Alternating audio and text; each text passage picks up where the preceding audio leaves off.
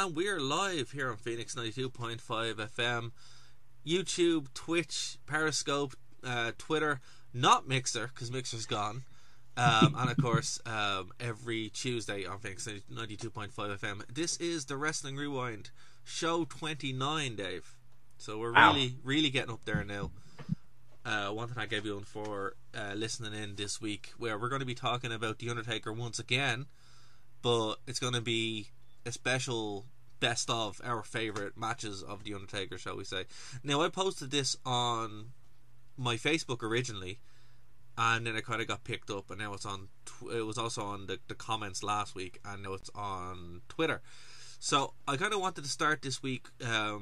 I've neglected Twitter, and I feel sorry for anyone who was commenting going, hey, what the hell, I thought you were going to talk from me. So yeah, we are going to go through a few weeks of Twitter messages and endeavour to do better on that front. And so Dave, is there anything you want to start before we get into this? It's a great day for wrestling, everyone. Welcome back to the show hosted by people who don't hate the product. Now, we're probably going to change the days. So obviously this isn't a Monday, this is Tuesday. We're probably going to do it on a Tuesday or another day while the virus is receding in certain places and stuff's reopening, so life is happening again. So just kind of bear with us for the next week or two while we figure out what's going on. It will either probably be Tuesday, like today, or another day, but it won't be too different from that, you know. Wait, so you're saying the show's going to happen on a day of the week? That's fantastic. It will. It just won't be Monday. It just won't be Monday. Monster Mud chimed in. Life is happening again. WWE can happen again too. WWE never stopped. That's half the problem. Never. They just kept going and pretended like it wasn't a thing, and now they have a massive outbreak of the virus. So that was the problem. You know, the world may end, but Vince is still going to put on shows, and that's one thing we've learned from this whole thing. Is that. So some news before we get into it. This is the segment where I read out news that Dave doesn't know about. And Dave reacts. Oh man. So I have no idea what's in store this week. Right, so first thing, Nia Jax looks like she's ruined everything. Nia Jax keeps injuring people. So she looks like she's going to be gone very soon. Yes, finally. She just will not stop injuring people. And there was some stuff leaked. This comes from Wrestling Lamia, where it's leaked that Vince is not happy with her, and it looks like this might be the end for Nia Jax. Which, to be fair, she won't stop injuring people, so come on, it makes sense. And it's literally your job to keep your partner safe. Like exactly. That's what you're supposed to do as a wrestler. Some sad news. Kairi Sane has been removed from WWE for the foreseeable future. We don't know why. This is probably some sort of work. But she was supposed to be doing a bunch of shows, and now she's not on it. And I love Pirate Girl, so she's not there, and that makes me sad. Shayna Baszler. Sorry, it took me a second. I had to remember who she was. Yeah, she's the I do like Pirate Girl. Yeah, she's fantastic.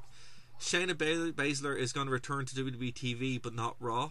So it looks like she's going to be moving brands, and this is because apparently Vince has also just lost interest. This is one of his several things this year where he's just lost interest.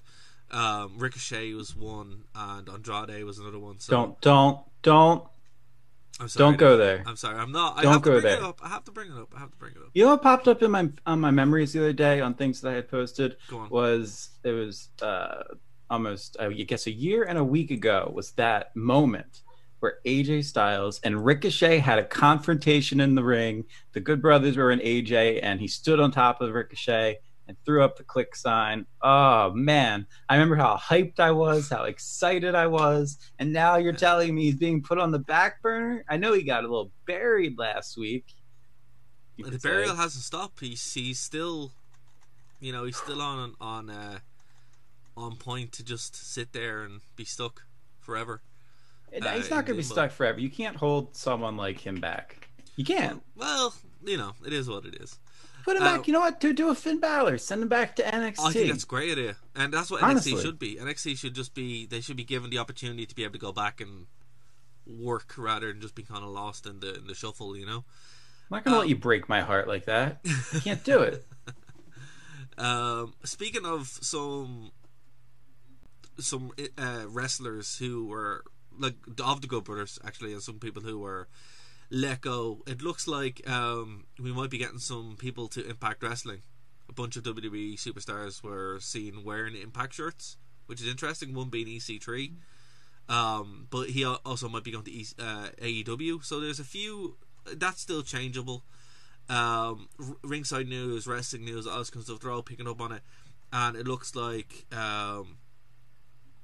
what was it? There was Luke Gallows and Carl Anderson, the Good Brothers. They're the ones who were spotted wearing Impact shirts. We thought they were going to go back. Oh, really? Yeah. Because they also, because I follow the news that I actually care about, and sorry, Nijax, and I did see that they were posing for pictures with the Young Bucks this past week. Yeah, so that's what I was thinking maybe AEW. I don't know. It could be one or the other. We don't know, but that's what they're kind of leaning to now at the moment. It looks like it's going to be a debut after a couple of days, because this happened in April, so we're getting up to that 30 days or 90 days, rather. Yeah. There is some, like, we were kind of wrong. Slammiversary hasn't happened yet, because that's how much we keep up with Impact. So I don't think it's this week. I think it's the week after, and we'll talk about it, because it's their biggest show of the year, but they have nobody, so feel sorry for them. But that's when we could probably have some debuts, so we will be keeping an eye on that as we go forward. Y'all make fun of me for not being up on the news. He doesn't even know when the pay-per-views are. I mean, I'm not claiming I do. I'm just saying he doesn't either. So I want to see you guys throw him some slack on Twitter this week instead of just me, is what I'm asking, basically. It's not that I didn't know it. I thought it already happened, because Impact is just there. It's just a thing, and no matter what happens, it just still goes. Like, I'm convinced that we could all die and Impact would still be putting out shows. Like, it just happens. I don't even know who's funding them or why they took them. It's weird, man. Impact are just, I don't know. They should just go back to call TNA and die themselves. For crying out loud! No, you only want them to go back so you don't have to change your mind every week about what to call them. I was going to actually compliment you for remembering its Impact. Well, that's because I have it here in front of me. If I didn't have it in front of me, I would go back to calling it what it actually is. I did see a really funny piece of news today where it was like the Mortician is set to debut in Impact Wrestling. Because The Undertaker was kayfabe news. That was pretty good. But yeah, okay, so that's all the news that we have this week. Not a lot, which is great, because the news seems to be very upsetting recently with wrestling. Yeah. But yeah, so look, I'm going to read some tweets that we had. Some tweets. Tweet mail time. So we probably will change the handle, but for the moment it's at WVI Desk. If you can come up with a better handle than that, let us know. We'll change it to it. But at the moment it's not. So what we got? Not Real Kev at Not Real Kev pops in. He'll be back. The mania itch is too strong. Plus, WWE embracing the cinematic approach to matches has reopened the possibility of a match with Sting. No. I told you. No. Why are you doing this? Why are you doing this to him? Don't make Dara feel good. Don't allow him to get his hopes up, because he's just going to end up crushed. It's not worth it, guys. Gary has chimed in. Love Taker, that was the perfect ending. I really hope that's it. Leave him wanting more. So he kind of agrees with you on that one. And then DPM365, DPutty365 pops in. It was a very pro Vince, a pro WWE. This is in relation to the Last Ride documentary. It was a very pro Vince, pro WWE affair, with it being a WWE production. Hopefully, if he falls out with WWE and his autobiography will be no holds barred, he'll have some brilliant stories to tell. I've been thinking about this, and I think that we'll see him pop in UFC. His hand speed and height will give a massive advantage, plus he goes old school in the octagon and will decapitate someone. I don't think that last one is going to happen. I mean, that sounds completely realistic to me. I see The Undertaker at Dana White's Fight Island immediately. No, okay. Immediately. There's no 90 days. He doesn't, because he doesn't follow the same contracts. He might even be there for UFC 251. We don't know. It's a possibility. But you think you could survive a Tombstone? Good luck. Munster chimes in. The Paul Bearer will debut after the Mortician. They might that could happen. And then good name for the segment, at Nerd to Know Tweedia. I like that. That's a good one, actually.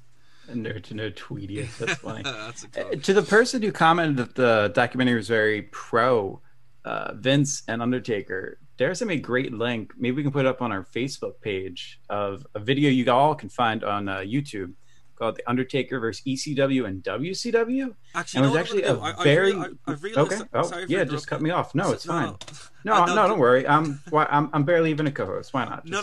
Hold on, no, Dave. This is actually to help you out, because I've noticed that we say, "Oh, we're going to leave a link," and then we just don't.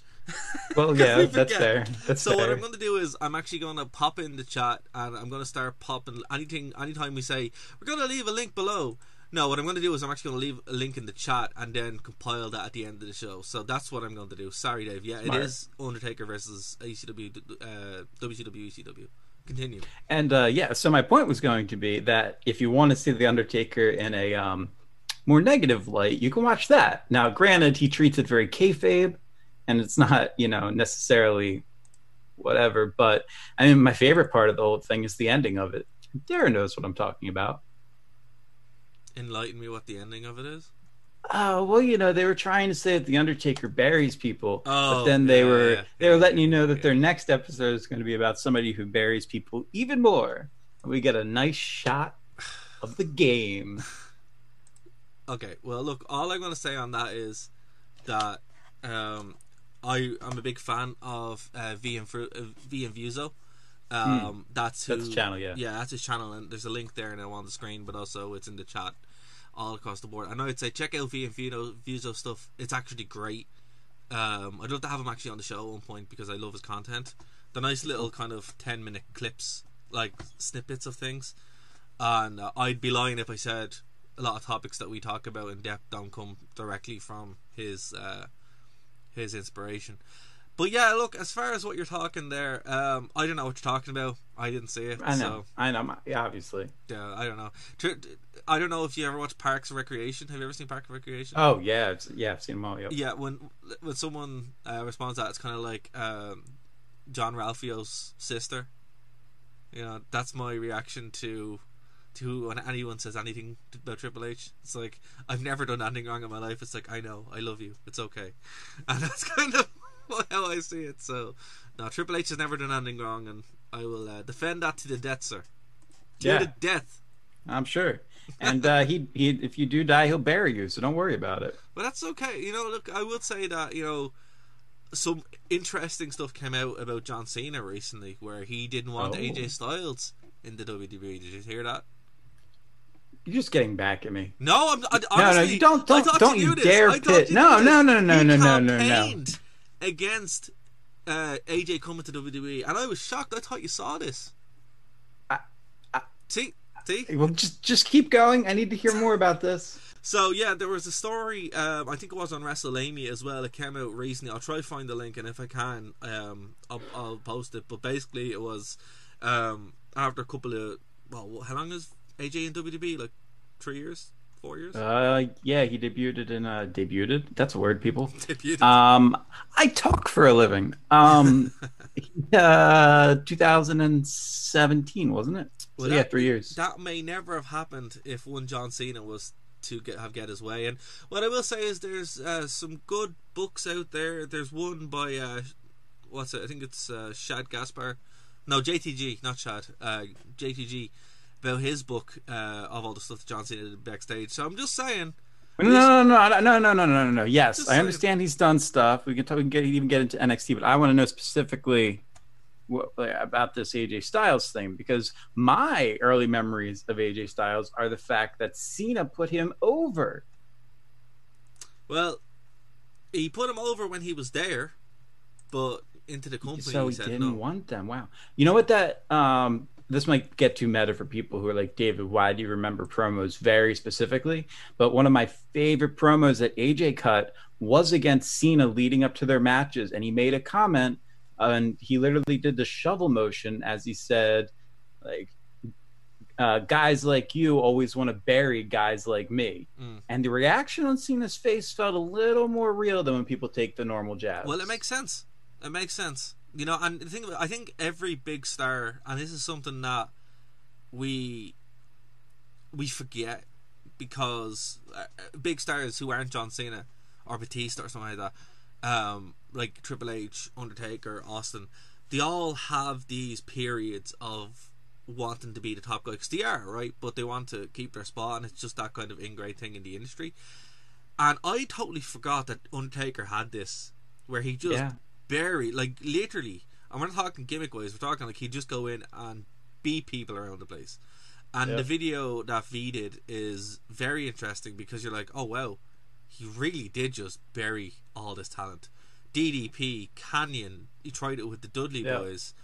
The list goes on. I'd love to hear Awesome. some DDP. Mike Awesome Oh yeah, rest in peace. I'd love to hear some DDP knowledge about everything that went down, because that was not something I had remembered. And back to Styles, that was one of the most iconic moments, was the Memorial Day speech that John Cena gave, and then I think it was Memorial Day. Correct me if I'm wrong in the comments below. And then AJ came out and they shook hands, and the place erupted. I mean, it was so surreal to see both of them in the same ring at the same time. Well, like I've watched that on loop. Well, I think a lot of that comes from the fact that AJ was Mr. TNA, right? And Cena has that history with TNA where it was all very anti-Cena for a very long time. Even with K-Quick, when he was there, they had that altercation in the airport. So, you know, you don't. So really you think the issue? So this is what I'm trying to get out. Like, is the issue that kind of like how Undertaker's mentality of is they're not WWE guys, I don't want them. That's what. So was John Cena like not TNA, or did he feel like they're bringing in a talent who could surpass me? Well, it's weird, because if it had been 4 or 5 years ago, then yeah. Was he worried about like losing revenue, merchandise money? Like, is that because Vince didn't see this happening? Well, we've seen what happened with Punk, where he, you know, the brakes are put on there. But by the time Cena came in, he already knew he was kind of on the way out. So I think maybe it was more got to do with that. Oh, he is like the definition of an outsider.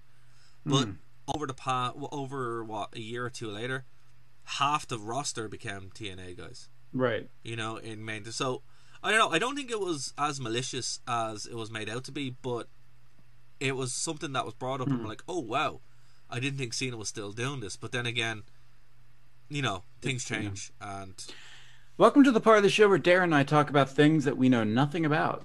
Well, all we can do is pure speculation. All we can do is go on past behavior, documented history, and then also what kind of happened. So we know that Cena has done X, Y, and Z, but we know all talent have done X, Y, and Z, and that's why, you know, coming into this specific show today about The Undertaker, it was all very, very positive. And then VMVuso's video comes out, and I'm like, oh wow, I totally blocked this. And I think we all kind of have those blinders up as well, right? Where it's like, oh, my favourite wrestler wouldn't do that. Yeah, he would. Why wouldn't they do it, you know? Well, all I know is that both Taker and Triple H essentially called AJ Styles the best wrestler of not just this generation, but perhaps of all time during the Taker documentary. So, hey. But they're not wrong. Things are things. They're not wrong. They're really not wrong. But yeah, we probably will touch on it briefly, because one of the matches that we picked today is from that era, but it's different in a sense, because it's not a burial, it's just a really, really good match. But we'll get to that. So the matches we're going to talk about today are Undertaker, from most recent to, I guess, less recent. Undertaker. Good job hitting the mic there, by the way. Super professional. I'm not used to not having a beard, so. Is that what you're? Yeah, that's what I'm kind of struggling with. I just wanted to illustrate the visual for those of us who are listening to the podcast, not video. I'm really struggling with, like, because I'm so used to it now. It's really annoying. So yeah, Undertaker versus AJ Styles Boneyard match from WrestleMania just gone. End of an era match. Triple H versus The Undertaker. One night stand. Undertaker versus Edge, which we've talked about, but we'll kind of gloss over again. Undertaker versus RVD in a hardcore title match from 2001. Yeah, that was actually mentioned in the burial video It that the was. Infusia did. However, I was just watching a 90s bio of The Undertaker and they did not give it that spin. So Hmm, it's just interesting how you can take the same story and have it come out two different ways, depending exactly. on the narrative. Undertaker returns Judgment Day 2000 at the Mm. Iron Man match, which is a really good match anyway. We'll talk about it because it's just a good excuse to talk about it. Then there's the Undertaker versus Stone Cold Steve Austin, a WWF title match from Raw '99. Mm-hmm. Mankind versus the Undertaker, Hell in a Cell, and Mm-hmm. then a write-in from Gary, which was Shawn Michaels and the Undertaker. So obviously, Yeah. you know, The first or the second, I forget which one we decided we'll to talk talk about. about We'll do both. both of them. We'll talk Okay. about both because they kind of are the same. We're kind of listing them all now, just so that when we don't get past like the first three. At least you know our list. At least you know our list. Yeah. But yeah, and look, what I will say is, if you guys disagree with us, and we're going to talk about if you have your own kind of match you like, leave it in the Then listen comments to below. another show. No, I'm kidding. Kidding. Leave it in the comments below so we can kind of have this good kind of compendium list of matches that we kind of point to and go, hey, look, these are some really good Undertaker matches. Because there's like this weird point where his matches aren't great, but they're fun. And then there's some that are genuinely great, and then there's a bunch of trash matches, which is kind of in that V and Fuso period. That's what we're going to call it now, that V and Fuso burial period. Burial period. Okay. Where, like, yeah, he really did just have garbage matches for like 2 or 3 years. So yeah, let's kind of start from 1998. So, what Corey McChrystal referred to as the greatest lie that was ever told. Yes, AJ Styles. He's not here yet. He's not here yet. We're gonna get to I that. don't know. I didn't. I know. Yeah, if you're listening, I didn't hold up. Yeah, Mixer's not around right now, AJ. If you want your voice heard, just throwing it out there. Exactly. Go to Twitch. Yeah. Um, but yeah. So listen. So the greatest lie that was ever told: the Hell in a Cell match from 1998. Right. I never The thought greatest lie that was never told. Okay. that was ever told, because it's not really a match. It's like 4 Oh, spots no. and then 10 minutes of lying around, and you don't ever think about that because you're like, oh wow, there's such great spots, and then you watch the match and you're like, nothing happens. Like, he Nothing? gets thrown off it, and then there's nothing for 10 minutes, and then there's a bit of a match at the end. So it's a bit of a mess, but the overall like mystique around this match has really kind of overtaken its reality. It's one of those things that you expect it to be way, like, it's super important, right? Because it changed the whole nature of what you expect a Hell in a Cell match to be. But before this, the one before it was pretty bad with Shawn Michaels. I think it was at Bad Blood '97, and yeah. So, what do you think about the Hell in a Cell match? It's tough for me. Look, I love deathmatch wrestling, so it was cool to see Mick Foley really go to those roots of his and to take those bumps. But you're absolutely right. I mean, he gets thrown off the top of the cage. I mean, I'm not. This isn't even kayfabe. Like, the guy literally almost dies. There was no crash pad under that announce table that he fell on. Well, see, that was planned. It was planned. That spot what actually was planned. It was planned, but still. But then going through this, and so once he goes through, it's like, yeah, there's no crash pads or whatever, and then you're left to 10 minutes of kind of nothing, and then after that, the second spot, which was he was supposed to bounce right back up from the chokeslam, and he doesn't. He just goes through it. That wasn't planned. So it's No. but there's No. less lying around after that spot than the first one for some reason. Well, the most dubious thing about that second spot, we're talking about the absurdity of Mick Foley being able to climb back up the cage. But one of the things that made it so tense, even watching it, was the fact that each step that the performers took, you could see the steel like slinking down. It was not like today where they're using like Reinforced. because of this match, Yeah. like they're using stuff that's more reinforced. This was, I don't know, maybe this used some cheap chain link fence or something. That's what it And was. people Yeah, it was always- just chain yeah. link fence. Yeah. And people always focus on the fact that he went through it, which I do think, if I remember Foley's book, was planned for him to go through. No, but he what was wasn't. he was supposed to bounce back up. He Oh, wasn't supposed to oh. go through at all. Oh, it he it was? a Okay. chokeslam on the top that he was supposed to bounce back up, and they were supposed to finish the match up on top. Okay. Well, what I remember, especially from reading his book, is the fact that it wasn't the spot that hurt him of falling through. It's the fact that there was a rogue steel chair that fell through with him, That knocked and his after tooth. he hit the mat, landed in his face, sent truth up through his nose, which that's an image. Yeah. That's an image. Yeah. Yeah, and that's but the I real mean, famous yeah. one as well, where he kind of turns back and you see the tube of his nose, and you're like, "Oh my god!" Oh. Like that's what it. Like it has these crazy moments where if it had been, well, look, you can't really say, "Oh, if you had a worked a better match," it's like the man nearly killed himself, you know. So it's like, Yeah. what do you want from him, you know? But I did think I don't think it's fair to say that it was like a lot of nothing, because it was super tense as soon as you realized, oh, something might really go wrong because this structure has not been built correctly. Mm. That's what made it so tense and added to the mystique, because we'd never seen anything like this before. Yeah, ever. Like it was just on the cusp of when we were getting into this new WWE. Like, yeah, there were ladder matches, there were cage matches, but it wasn't this. Right. And that's kind of big. You know, that's Yeah. big to really get into. Also, it ends with the choke slam onto the thumbtacks, which again was like, how much are you putting yourself through? You know, it's like That's I love how that's an overlooked spot. yeah, because, just the like- thumbtacks, which is weird. But what's crazy about this match is, like, I don't remember on the run up to it Mankind being a hardcore wrestler, right? As far as like Right. this hardcore, this was like a Cactus Jack kind of match, and it Yeah. doesn't really fit. When I go back and kind of watch it, I'm like, okay, one, the setup is kind of weird because it kind of comes down nowhere. Like Undertaker and Mankind feuded for years, obviously, but this escalation point was not really warranted. Yeah. And that's the big thing when I'm watching this match. I'm like, okay, it's not really a match. It's a story that kind of happens for no real reason. And he did get reprimanded. Foley actually got reprimanded by Vince. Well, I don't even know if reprimand's the right word, but he said, "Thank you, but if you ever do anything like that again, I'm going to kill you." Yeah. Like, I cannot have that, you know. And it's like, and that's why you never really see people going off the top of the Hell in a Cell anymore. No, I remember when the Shield did it, and you could see, and they did it actually off the side. It wasn't completely off the top. Yeah.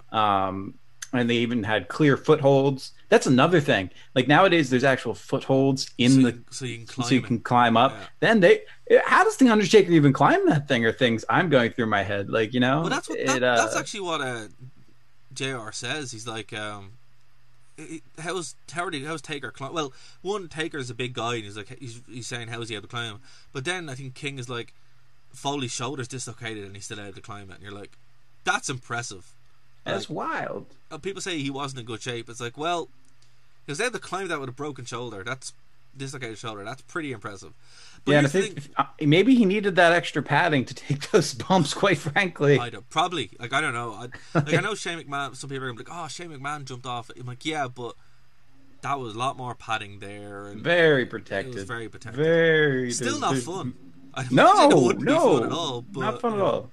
But I will say the downside is what you just mentioned. Like, we always now expect somebody to come off the top, and they've done it a couple times. WCW went a little way too far with it. I can't remember what that, like, in one of their triple cages, somebody came off the top, and that was scary. I don't like the triple cage matches. I think they're silly. No, they're very silly.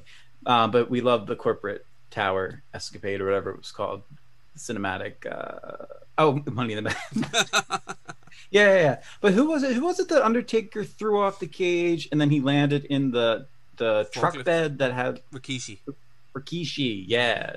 Yeah. So it is like there's this precedent that's been set. Like, didn't Shane jump off to Taker and do like an elbow? I'm wondering if the hell is shorter now than it was in '98. I think no. It's just the actual landing is more protected. Like, the actual area is set up for someone to land, rather than just one of the old school announce tables, which may or may not break depending on who hits it. You know. Just thank God this wasn't Japan. Yeah. Oh God. Yeah. The tables never break. Yeah. So look, the interesting thing about this is it wouldn't end, because the cage would come down later on the night with the Stone Cold Steve Austin Kane match. Kane's first title win was a first blood match, and the Yes. cage comes down. Mick Foley runs out, takes a completely unprotected chair shot, which is you're like, oh my god, please, what are you doing? I mean, that almost means nothing in context. It's just when you see it, you're like, how are you not in the hospital? Why are you still hanging around in the back? We probably won't get another chance to mention this, so I just want to point out that one of the most brutal chair shots had ever is the one that Undertaker gives to Vince McMahon in, I think it was around like 97-ish. I'm not sure. Like I'd have to rethink it. Was it with the blue chair? I just know it was during the corporate / ministry days. Then it so was somewhere in there. It was like No, that would have been 99. Yeah. Yeah. But anyway, it was vicious. It was absolutely vicious. Pretty good chair shot from the Austin, but basically Undertaker cost Austin the belt. Giving it to Kane. Like he misses Kane and then busted Austin open, and that's what happens, right? But what I find interesting, and here's one thing I actually wanted to mention, because again, something we probably won't get a chance to talk about, at least in the near future. Austin's in a first blood match, right? Right. His head is kind of cut open already from shenanigans on Heat. Why does he come out in trunks? I mean, if I'm in a first blood match, I'm just going to pull the Mummy from ECW's first episode, or the Zombie. He's against Kane, who's at this point the only completely covered. Yeah. Well, except for his arm, and I'm like, right. This is ridiculous. Did you not like? And King actually's like, lampshades it, and he's like, well, you're gonna have a hard time making Kane bleed there, So it was, they wrote themselves in a corner, and I think that was probably the best way around it. But yeah, not a good match, but it kind of, again, either is the Hell in a Cell from this time period as well, because it's part of a story that isn't really about Mankind and Undertaker. It's kind of about everything else, and that's just part of it. So this is what we're talking about: multi-tiered story where every match kind of made sense and fed into an overarching story, which is the big change that we start seeing the more and more we move away from the Attitude Era, and you'll see that. So the next one is, again, a throwaway match on Raw, but this is we never got the definitive Undertaker Austin match. We never really got that one. Surprising, right? Yeah, I know. Well, I remember I was talking to Austin about it, and he said, I actually am going to clip that interview and put it on the channel. And he's, he always wanted a match at WrestleMania with The Undertaker. It just never happened. And when you think back, you're like, they never even had a definitive match where you can point to and go, this is. So it was loads of these kind of matches, and that's why I picked this one out, because I'm like, this is just what their matches were kind of like. Now, they had a few, Fully Loaded 1999, again a first blood match, where would kind of set up the rest of that year with Austin winning and stuff. But yeah, there's no match I can point to really. So Undertaker versus Austin, while it is one of the biggest feuds in WWE history, it's a lot of these matches, so kind of is what it is, sadly. Yeah. The next one is The Undertaker returning. So it's not really an Undertaker match as such. It's his return. So he was gone for most of 2000. He got injured during the I can't remember the name of the Big Show tag team. I have no idea. Is this the Orbital Bone? Yeah, no. This was. I think it's the Holy Alliance. Or is this I think that's what. No, not the name of the. What tag team has ever been named the Orbital Bone? There. No. But it wasn't that injury. It wasn't. I think it was. Okay, it wasn't that one. I think it was a pectoral injury that took him out, and it was literally. Darn! I thought this was my chance to say to mention one of my favorite Undertaker get-ups of all time. Was the mask, which is when he comes. Yeah, the mask. But that was way earlier on. That was like 1995, 96. It was very early. Yeah. So this was like 1999. I think it was like literally just as he shacks up with the Big Show. Shacks up. And they win the belt and everything, and he's just gone. You're like, alright, he's gone now. So that's what happened. And I remember watching it as a kid, going, "Where's the Undertaker gone?" No one ever brought it up again. He just wasn't there. And then all of a sudden we start getting these vignettes of the little girls, which doing the kind of creepy things, So creepy, so effective though. And I remember watching Judgment Day 2000, and it was all built around it because they were involved with it too. Again, this was like a really, really cool time, really exciting because time to be a wrestling fan, because a lot of these shows all kind of fed into each other. And actually, Next week we're going to talk about Judgment Day 2000 because it's great. It's a great show. Fantastic. Can't wait to watch it. That's going to be fun. And be reminded. And yeah, so the main event was... Other than this match.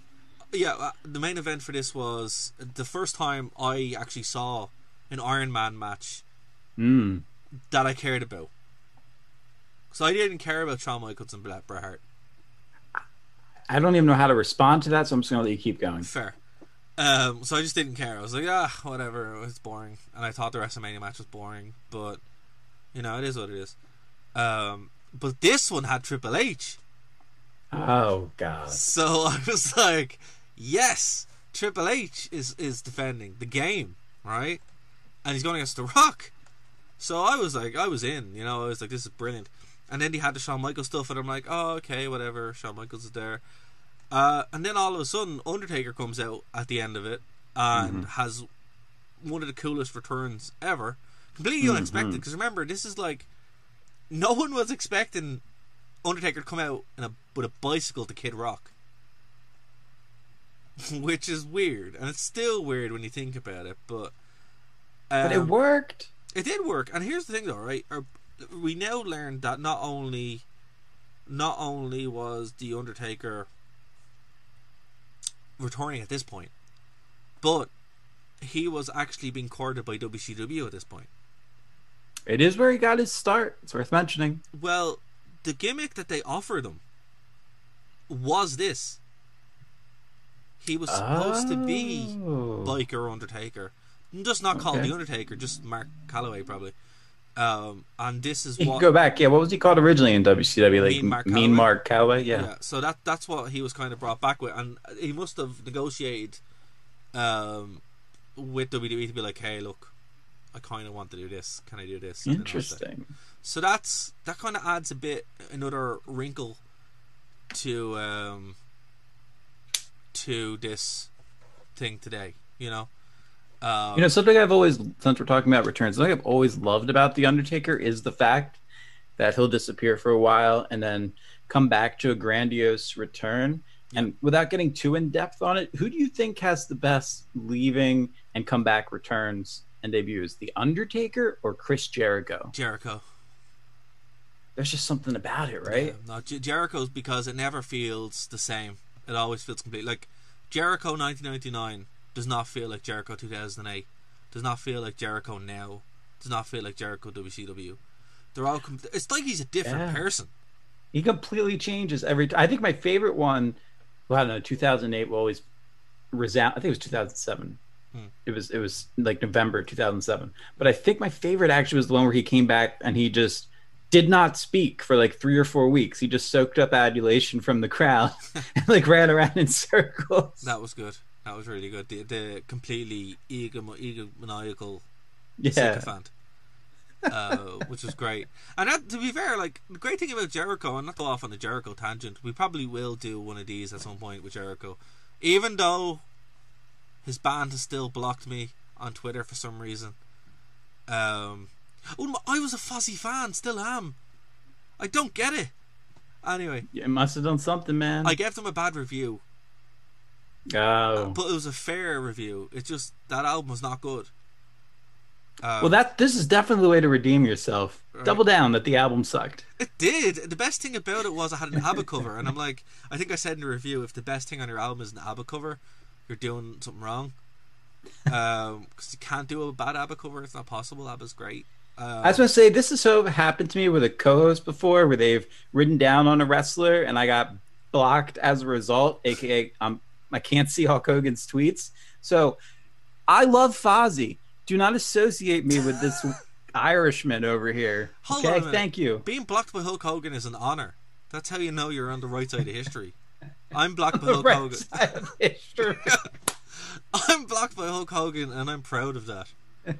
But being blocked by Fozzy is completely ridiculous. I'm sorry, I would defend Fozzy to the ground, but now are you blocked by both Jericho and Fozzy, or just I'm not Fozzy blocked by itself? Jericho, No? just Fozzy, because I've never said anything bad. But I'm like, come on, man, you're one of my favorite wrestlers. Like, I don't hate your band, but just that was a bad album. Look, we all make bad music from time to time. You gotta embrace it, you know. But the new album's good, so They learn from Yeah, it, right? and they have face masks that you can buy now, so you can stay protected in these COVID times. I'm not sure why I'm shilling for Fozzy of all people, but And we're demonetized.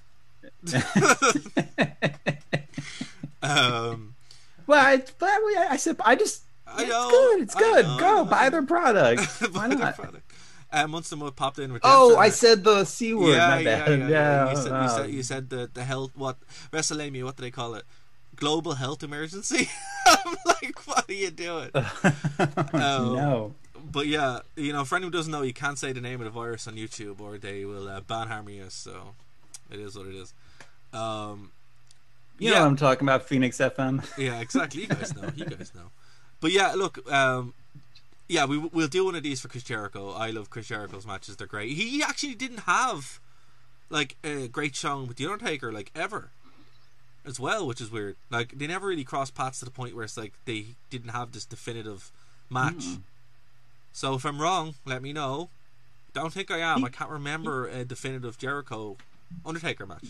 I can't either. He would have been a cool WrestleMania opponent. Yeah, it's just they never seemed to kind of cross paths. It was, I think, the similar, like a lot of their matches would be similar to Austin, where they wrestled against each other a bunch, but never really in any kind of defining moment, which is weird. But yeah. So moving on from there, we have Undertaker versus RVD again. Yeah, Taker is hardcore into his biker gimmick.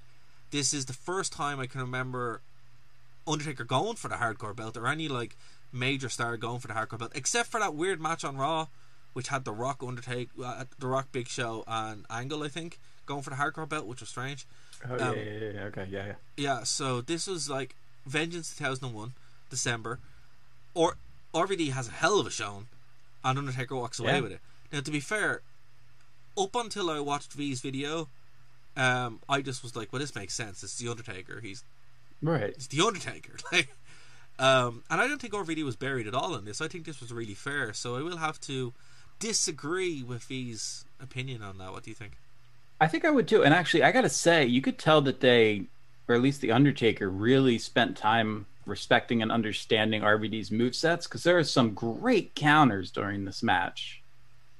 So as far as the match itself goes, I think it was actually pretty solid. It's not like RVD didn't get any offense. It's that Taker kind of was the vet, so he knew how to outsmart him and such. So I thought that all went pretty well.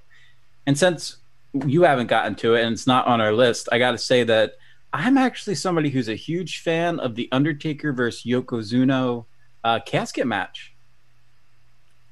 I don't know what your thoughts on that were, but I really enjoyed it. I hate casket matches in general.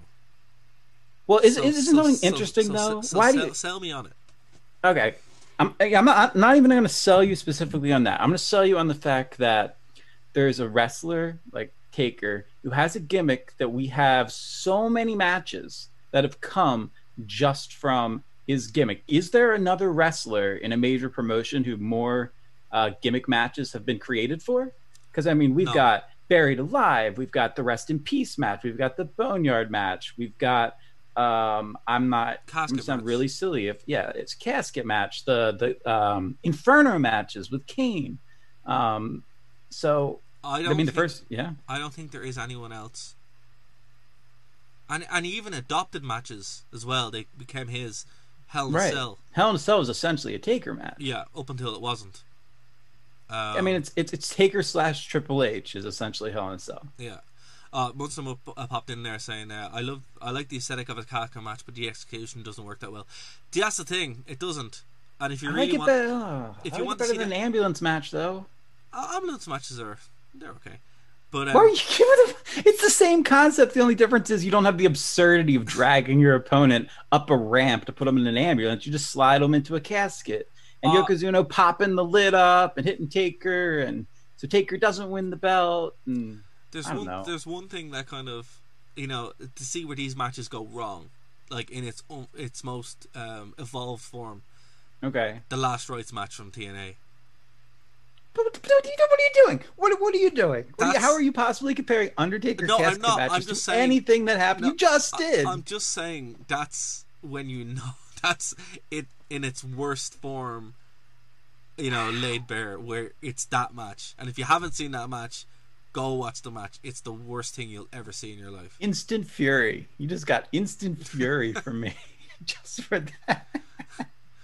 But okay, if I could sell you on anyway, I would say that moment where Kevin, well, he was Diesel at the time. That moment where Diesel opens the casket that gets wheeled down and expects to see Taker returning in it, and instead it's his own self in there.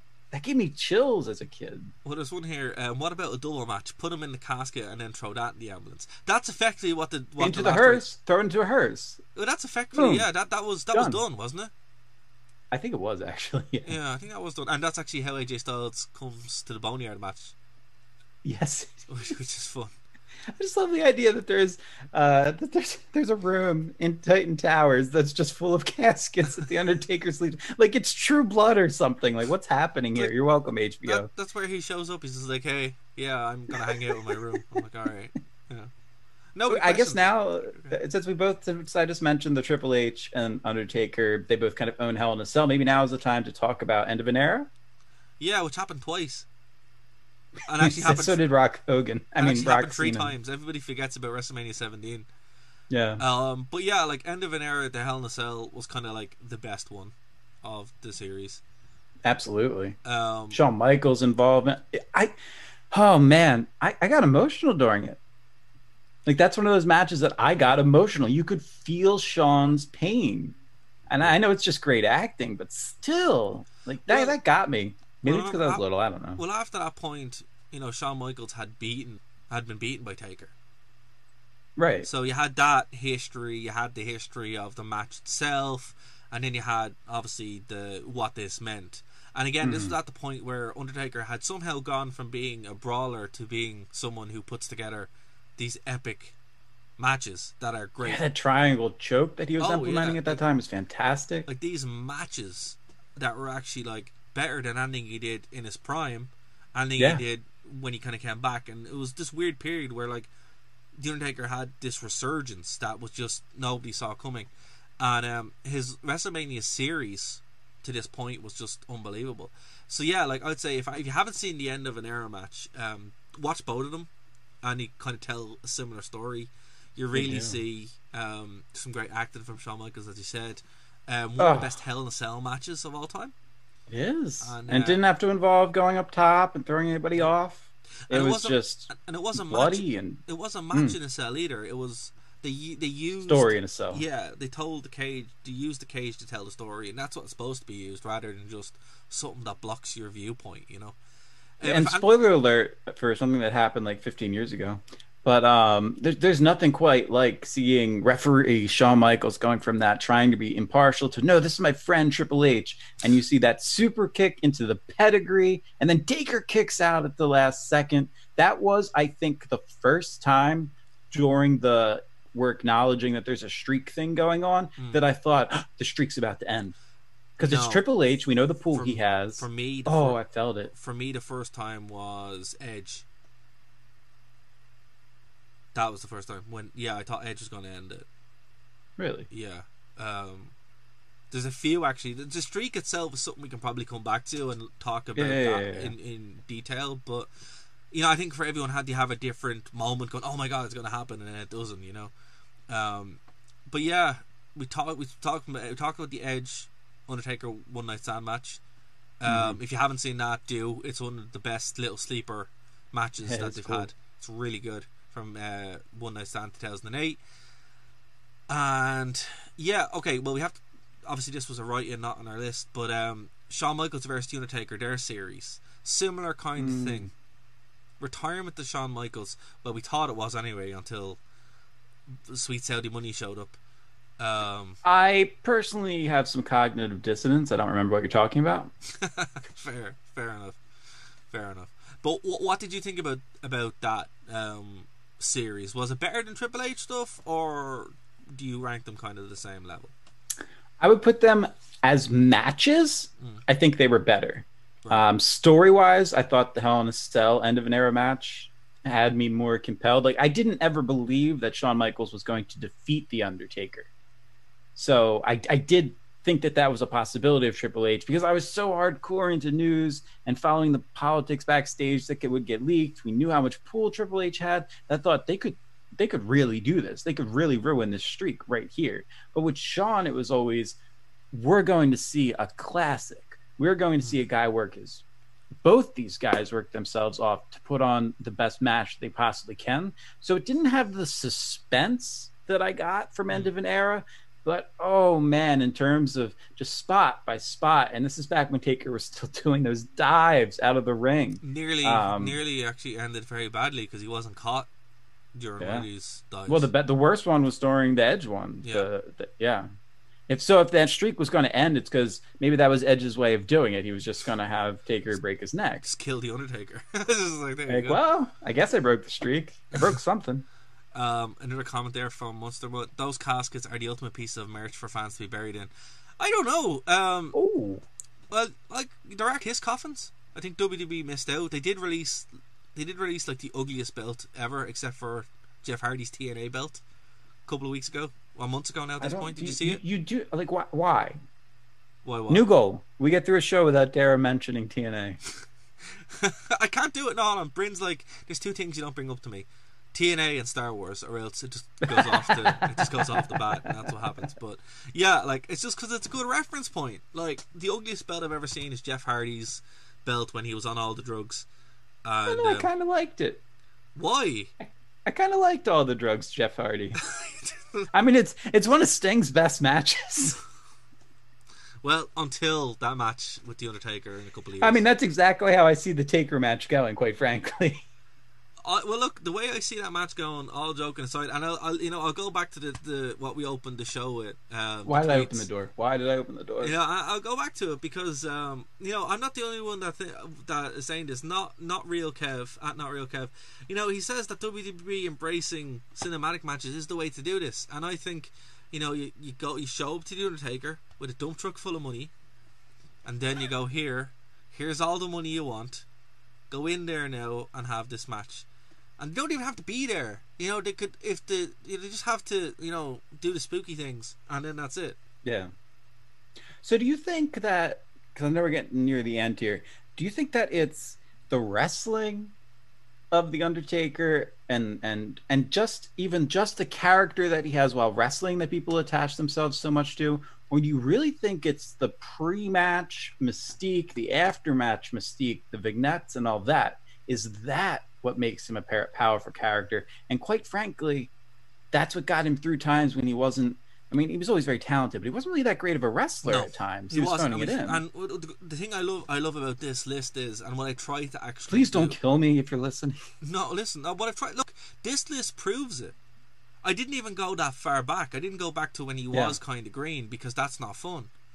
No. But even, his heyday, right? His real heyday, 1998, 1999, he was not good. Like, he wasn't what you'd say a technician, right?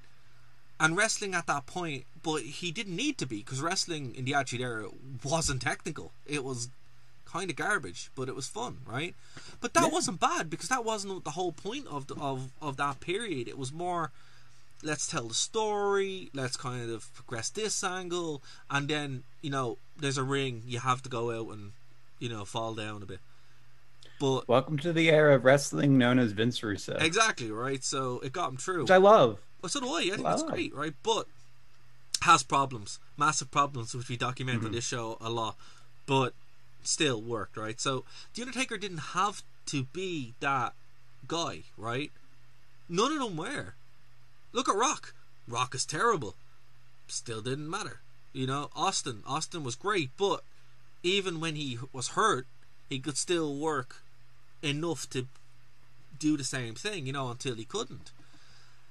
When we saw The Undertaker come back, there was we still hadn't got that infusion of talent from elsewhere. And then once we got that infusion of talent, like the Radicals, for example, that's when you really start seeing that shift, right? Where it's like, oh, right, you have your brawlers, but you also have incredibly talented mat wrestlers. Kurt Angle showed up around the tail end of 1999, so you start seeing it change, right? One of Taker's favorite wrestlers of all time actually is Kurt Angle, because he had so much respect for him because of the Olympic stuff. Exactly, and that was it. But what I find interesting is that he never lost that reputation of being a brawler, but his in-ring talent and pool grows so vast in the mid 2000s, where it's like you're watching a different wrestler. Moves differently, still does the big spots, but doesn't move as lumbering. I don't know if that was, to answer your question, I don't know if he was, because he was never a bad wrestler, right? That's one thing that I want to mention. Never a bad wrestler, but I don't know if the wrestling style of his early career, where he was, the face paint and the mortician, right, gimmick. Yeah. Well, I mean, it was early '90s. We're talking. This was the cartoon era. But that's it. I think he was just wrestling. He was gimmick wrestling, as in like, right? How would an undead person wrestle? Right. That's a terrible. You know what I mean? Yeah. So he was kind of limited to being that big lumbering Michael Myers kind of guy, right? Right. And that's kind of how I always rationalize that, right? 1998, 1997, 1999. You see him moving away from that, but you're still in this garbage period of wrestling where you can't have your 25-minute matches because nobody wants to watch that. They just don't at the time. You have to kind of move through the story. I mean, we did get Undertaker versus Undertaker, the wrestler who actually got to fight his own demons. Well, there you go. Fun fact about that match: Brett and Owen went over by 20 minutes. Which is why Taker vs. Taker was so short. Now, in retrospect, I'm kind of glad it did. But see, that's what I mean. That was, you didn't have people like Brett and Owen. Yeah. Really. Except for Brett and Owen.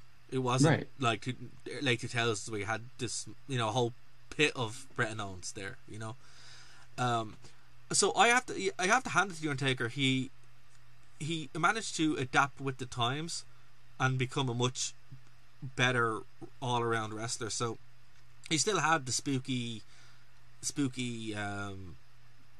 atmosphere and the entrances and all that kind of stuff. But then when the bell rung, holy cow, he could go in and have a great match. Oh, he could go. And it was just like, wow, this was unbelievable. So it's one of those things that nobody expected, and when it happened, I think that's why the streak became so good, because it was at that time period where Undertaker was 100% ready for it. Like, from 2005 on, that's when you start getting the really good Undertaker matches. Up until that point, a lot of the streak is garbage.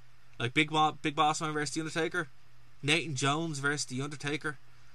Oh, I forgot about that one. Yeah, come on, like there are not, and we will. If you guys want us to talk about the streak, we will go in and we'll do a show on the streak. But it's just the latter part of it is what makes it good, not the initial. That's true. The initial part.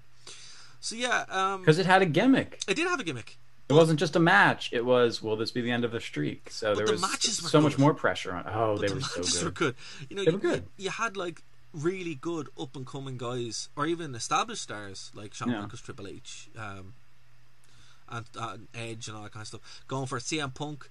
They were all there to really put on this great wrestling match with all the spooky stuff, the big entrances. It's like, it's the pinnacle of The Undertaker. It's the best way to use The Undertaker. Yep. Up until the last thing we'll talk about. We only have like 2 minutes, but we've talked about this already at great length. Is it the fact that The Undertaker was at first nervous of debuting in the WWE or WWF because he thought that he was going to be the one coming out of the egg as the gobbledygooker? Yeah. Fun fact, I bet y'all didn't know that. Yeah. He was legitimately worried. Vince had to call him and say, no, that's not you. That's not you. Don't worry. Imagine. Well, that would have been it. But look, Undertaker, AJ Styles, what is the last Undertaker match? Apparently, not really. It's really not. But it is probably the future. He's retired 100%. No, he's not. It's over. It's done. I'm going to clip this so we can play it in like a year. No, there's nothing. Oh yeah, play it in 10 years when it hasn't happened. But yeah, look, it is kind of like the defining Undertaker match of what we have now, where it has the spots. It's not a match. It's more of an experience, and that's what people want. And I think that's what we might see again. But if you haven't seen any of the matches, I'm going to put them underneath this show. I can't link to them, obviously, but they're easy enough to find, and I'll put them underneath the show. Add to them. Let us know what you think. If you disagree or agree, or tell Dave why Sting is Undertaker's going to happen. Because he wants to hear it. Look at that face. He wants to. He knows. He can't deny it. But yeah, Dave, is there anything you want to say before we wrap up? Yeah, follow me on Twitter, guys, at the Dave Stevens. If you're watching the video, it's right. How do I put my finger? It's right here. That's my. Do it. Follow me. That thing. Also, subscribe. If you made it this long in the video, why aren't you subscribed yet? Like us. Hit the bell for notifications. Pop us up in the algorithm. I'm done chilling. Exactly. Also, Dara just dropped a new album, and it's awesome. I listened to it last night. You should really check it out. Yeah. I'll leave a comment to that below. Horrendous, the Altus. It's on Bandcamp, Spotify, all that good stuff. Would appreciate it. And yeah, guys, subscribe, leave a like, let us know what you thought of the show. And of course, we have a lot more coming here on Nerd to Know Media. And if it is to Phoenix FM, guys, we'll be back next week, same time as always. Bye, guys.